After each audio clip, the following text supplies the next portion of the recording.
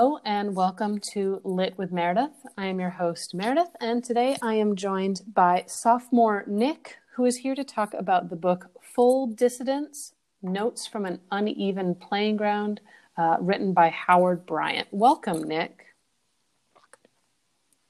Thank you for having me. Nick, can you tell me a little bit about what this book is about? So this book is a collection of essays that really just touch on what it means to be an American right now in the United States, especially like a Black American or from other minorities, and basically just the struggles that people face and just how the title states it's an uneven playing field for a lot of people in the country. Mm-hmm. Is it specifically about sports, or is it just about inequality in general? This one's about inequality in general. It definitely has some sports like essays in it that are mostly about sports. Howard Bryant, he's a sports Mm-hmm. writer for ESPN, Right. so that's his general genre, I should say. But yeah. But he's like expanding his genre a little bit to include kind of all of the all-encompassing challenges that minorities face. Yeah, so he typically writes about race in sports, but this is race in sports and also moves away from just race in sports and just race in general. Okay. What made you pick up this book? So basically, my closest friend in the whole wide world, his dad is the author of this book, actually. Seriously? Yes, Howard Bryant is a very good friend of mine. So that was definitely an incentive. I've been meaning to read this book. It just came out this year or last year, I should say, and it fit the criteria relatively well. And it was just something that was easily available to me. So okay, but knowing the author is about as cool as it gets. It is, yeah, it's really cool. So what was kind of your knowledge level going into the book about these issues? It's something we talk about a lot at school, especially if you've taken the social justice class. What did you know about this before going into the book? Yeah, so I knew a lot. Obviously, I knew that there were great racial disparities in the country at the time. The general sense, but I think after reading, I never really realized how spread out they were in so many different aspects of life for people. So I think obviously people realize that things are not fair in the United States. But I didn't really have a really specific idea of all the different aspects of life that, people are treated differently in, I should say. Yeah.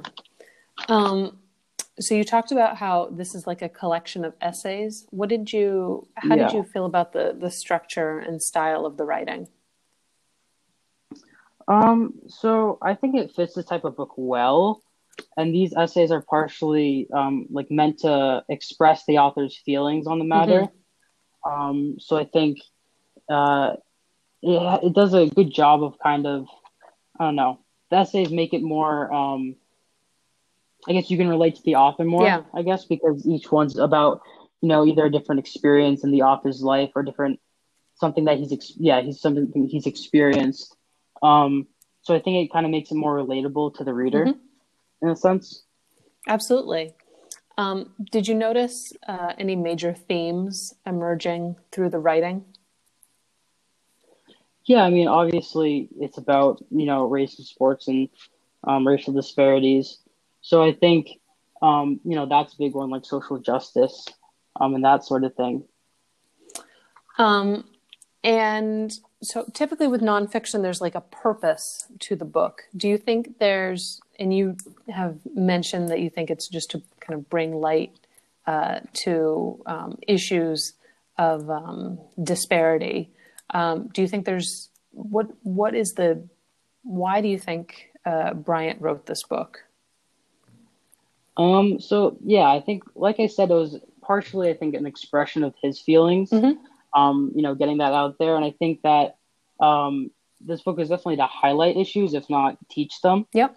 And I think that partially for me, it was more of like a teaching sort of book, but that may just be because of my age and, not having all this experience about the true real world. And I think maybe, for adults that know more about what happens, this book may be more of like a highlighting of those ideas and bringing them back up. But for me, I think it was a teaching sort of read. Do you think this would be a good book for the diversity and social justice classes to read? Do you think it would be beneficial, or would it be too challenging a text, or not have enough breadth, or what do you think of it as a educational textbook? I think that in some parts of it, some of the essays would definitely be good for the social justice class, but I think, especially because the nature of this book is more of like personal expression, some parts are more, geared towards just the readers themselves. And like I said, just to highlight certain aspects of things, not, teach them in a sense. So I definitely think some essays would work. Yeah, so maybe not the entire book, but excerpts from it. Yes. Have any of your views changed after reading this book? Besides, knowing more about the topic.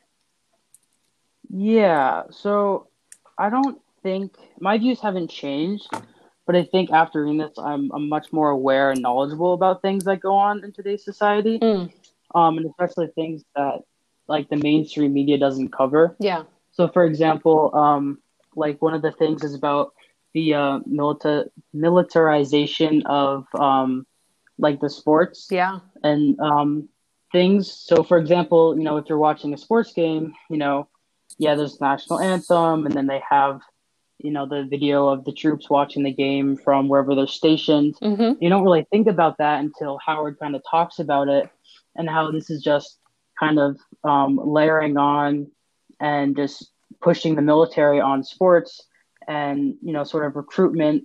And they have all these ads that say like, oh, we want you to be a warrior, and just, in these sports kind of or not exposing, but like pushing the military on these fans, I guess. Yeah. I think I'm much more aware of that while I'm watching games now that I realize all this stuff that's going on. That's definitely something that I hadn't even taken into consideration. Like, I remember initially when Kaepernick was kneeling, there was this outrage in terms of like, why aren't you supporting the troops? Yeah. Like there's this correlation between supporting sports and supporting the troops, which doesn't entirely make sense to me. Does he explore that at all in terms of why there's this correlation and why we somehow connect these two things that are seemingly unrelated? Yeah, I think that he talks about how sometimes the military uses sports as a vessel in a sense to, they have this big audience and this fan base watching, and, they can just implement these little things like law enforcement night, or, they have, support our troops night where, all the ticket sales, go to the troops, and like, they may seem, some of the things like ticket sales supporting troops, that seems, fine and well, but at the same time you realize that they're really pushing this message of, join us, and they're just pushing, politics and the military through sports. Yeah. So not something I had considered, but now that, you're mentioning it, I'm seeing more and more of it. Yeah. Were there any, so you mentioned that as like, I don't know if that was like a specific essay or passage. Were there any passages or quotes that really stood out to you as significant? Yeah, so there's one in the beginning of the book that was talking about Colin Kaepernick and the, politics and sports. And so here's a little snippet that I liked. Go for it. So it says, J.J. Watt, the great Houston Texans defensive end, could raise $40 million for Hurricane Harvey relief. Major League Baseball would play a benefit game in Puerto Rico to raise money for recovery from Hurricane Maria. or wore patches after the Parkland massacre. And Pittsburgh Steelers head coach Mike Tomlin could survey the wreckage and poverty in Haiti, but only has only as humanitarians. Should any player point the finger at parties or individual policies that contribute to economic and natural disasters or gun violence, their leagues, its media business partners, and the world would punish them for being political. Players could provide the bandage, but were forbidden from preventing the wound. So I think that last part with the bandage and the wound really stuck with me. How, they're allowed to make everybody feel better in a sense, but they're really not allowed to speak up, so that sort of stuff doesn't happen. Yeah. It's an interesting kind of like period in time in our lives in that, and I imagine this book references Kaepernick a lot, not because he's the only one doing it, but because he's kind of been the face of this movement. And I think it's important to recognize that there are many other people involved, but often we put faces to movements just to kind of have somebody to rally behind. Definitely. And, it has evolved into a much larger conversation than just, kneeling during the national anthem, which I imagine is what this book kind of is expanding upon. This idea that race and racial relations and racial and disparities in economics and treatment goes beyond, sports. Yeah, it's a national and ultimately international issue that we kind of have to deal with, and it's just kind of wrapping itself around sports to get people's attention. Exactly. So Nick, if you were going to recommend this book to someone, who might you recommend it to and why? I think I would recommend it to anybody who's, willing and wanting to learn more about, things happening in this country that aren't pretty, but are, important issues that need attention. Somebody who's open-minded, because of course somebody has, hard set opinions going into some sort of thing. This is a very, politically charged piece of writing. Yeah. So I think you have to be open-minded in reading it and accepting the ideas. So I think, anybody who's willing to do that sort of thing and wants to learn more about the subject matter, this would be a really good book for them. Did you find that it was hard to read at points? Hard to read as in like difficult to hear? Yeah, some of it, nothing that I couldn't, it really depends on the person, but I think Brian does a good point of, in specific places, using, he's a Black writer, he uses the N-word, hard R, just to drive home the point of, how serious this topic is. Yeah. And how bad it really is. And I think that just has a really big impact on the reader, because it's kind of just shocking to see that. That word kind of has it's bad. And it has, a not too pretty history with it. Right. So I think readers, when they see it, they're kind of shocked, and it kind of just makes them really realize what the issues are, I guess. Oh, yeah. So on to questions about you, Nick. What is your favorite book? My favorite book. That's kind of hard, but I'd probably have to say Ready Player One by Ernest Cline. And what did you think of the movie? I saw the movie when it came out a couple of years ago. Yeah. And I liked it. There are some parts definitely that I don't remember in the book, and that's a very extensive book with a really in-depth universe. So obviously they couldn't incorporate, everything into the movie. But I think that the movie, it didn't exactly correlate to the book. Okay. But I liked it, I think, at the time. Entertaining. Yes. How would you describe your relationship with reading in 3 words? In 3 words? Yeah.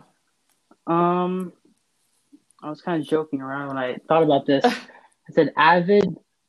Now, wait, what did I say?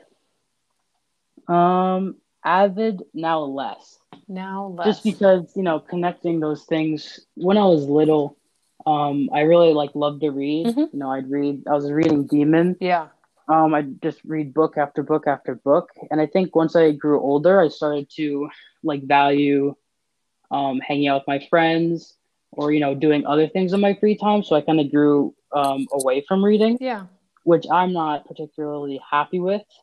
And I think, you know, I'm trying to, you know, get back into it more and just read more in my free time. But I've just found it harder to find books that really like capture my interest and hold it Hmm. over like hanging out with my friends per se. Well, we should talk more about that when we're not on the podcast because I'm sure I could Yeah, find some books for you to read. yeah. All right. Well, thank you so much, Nick, and you have a wonderful weekend. Yes, thank you. You too. All right. Bye.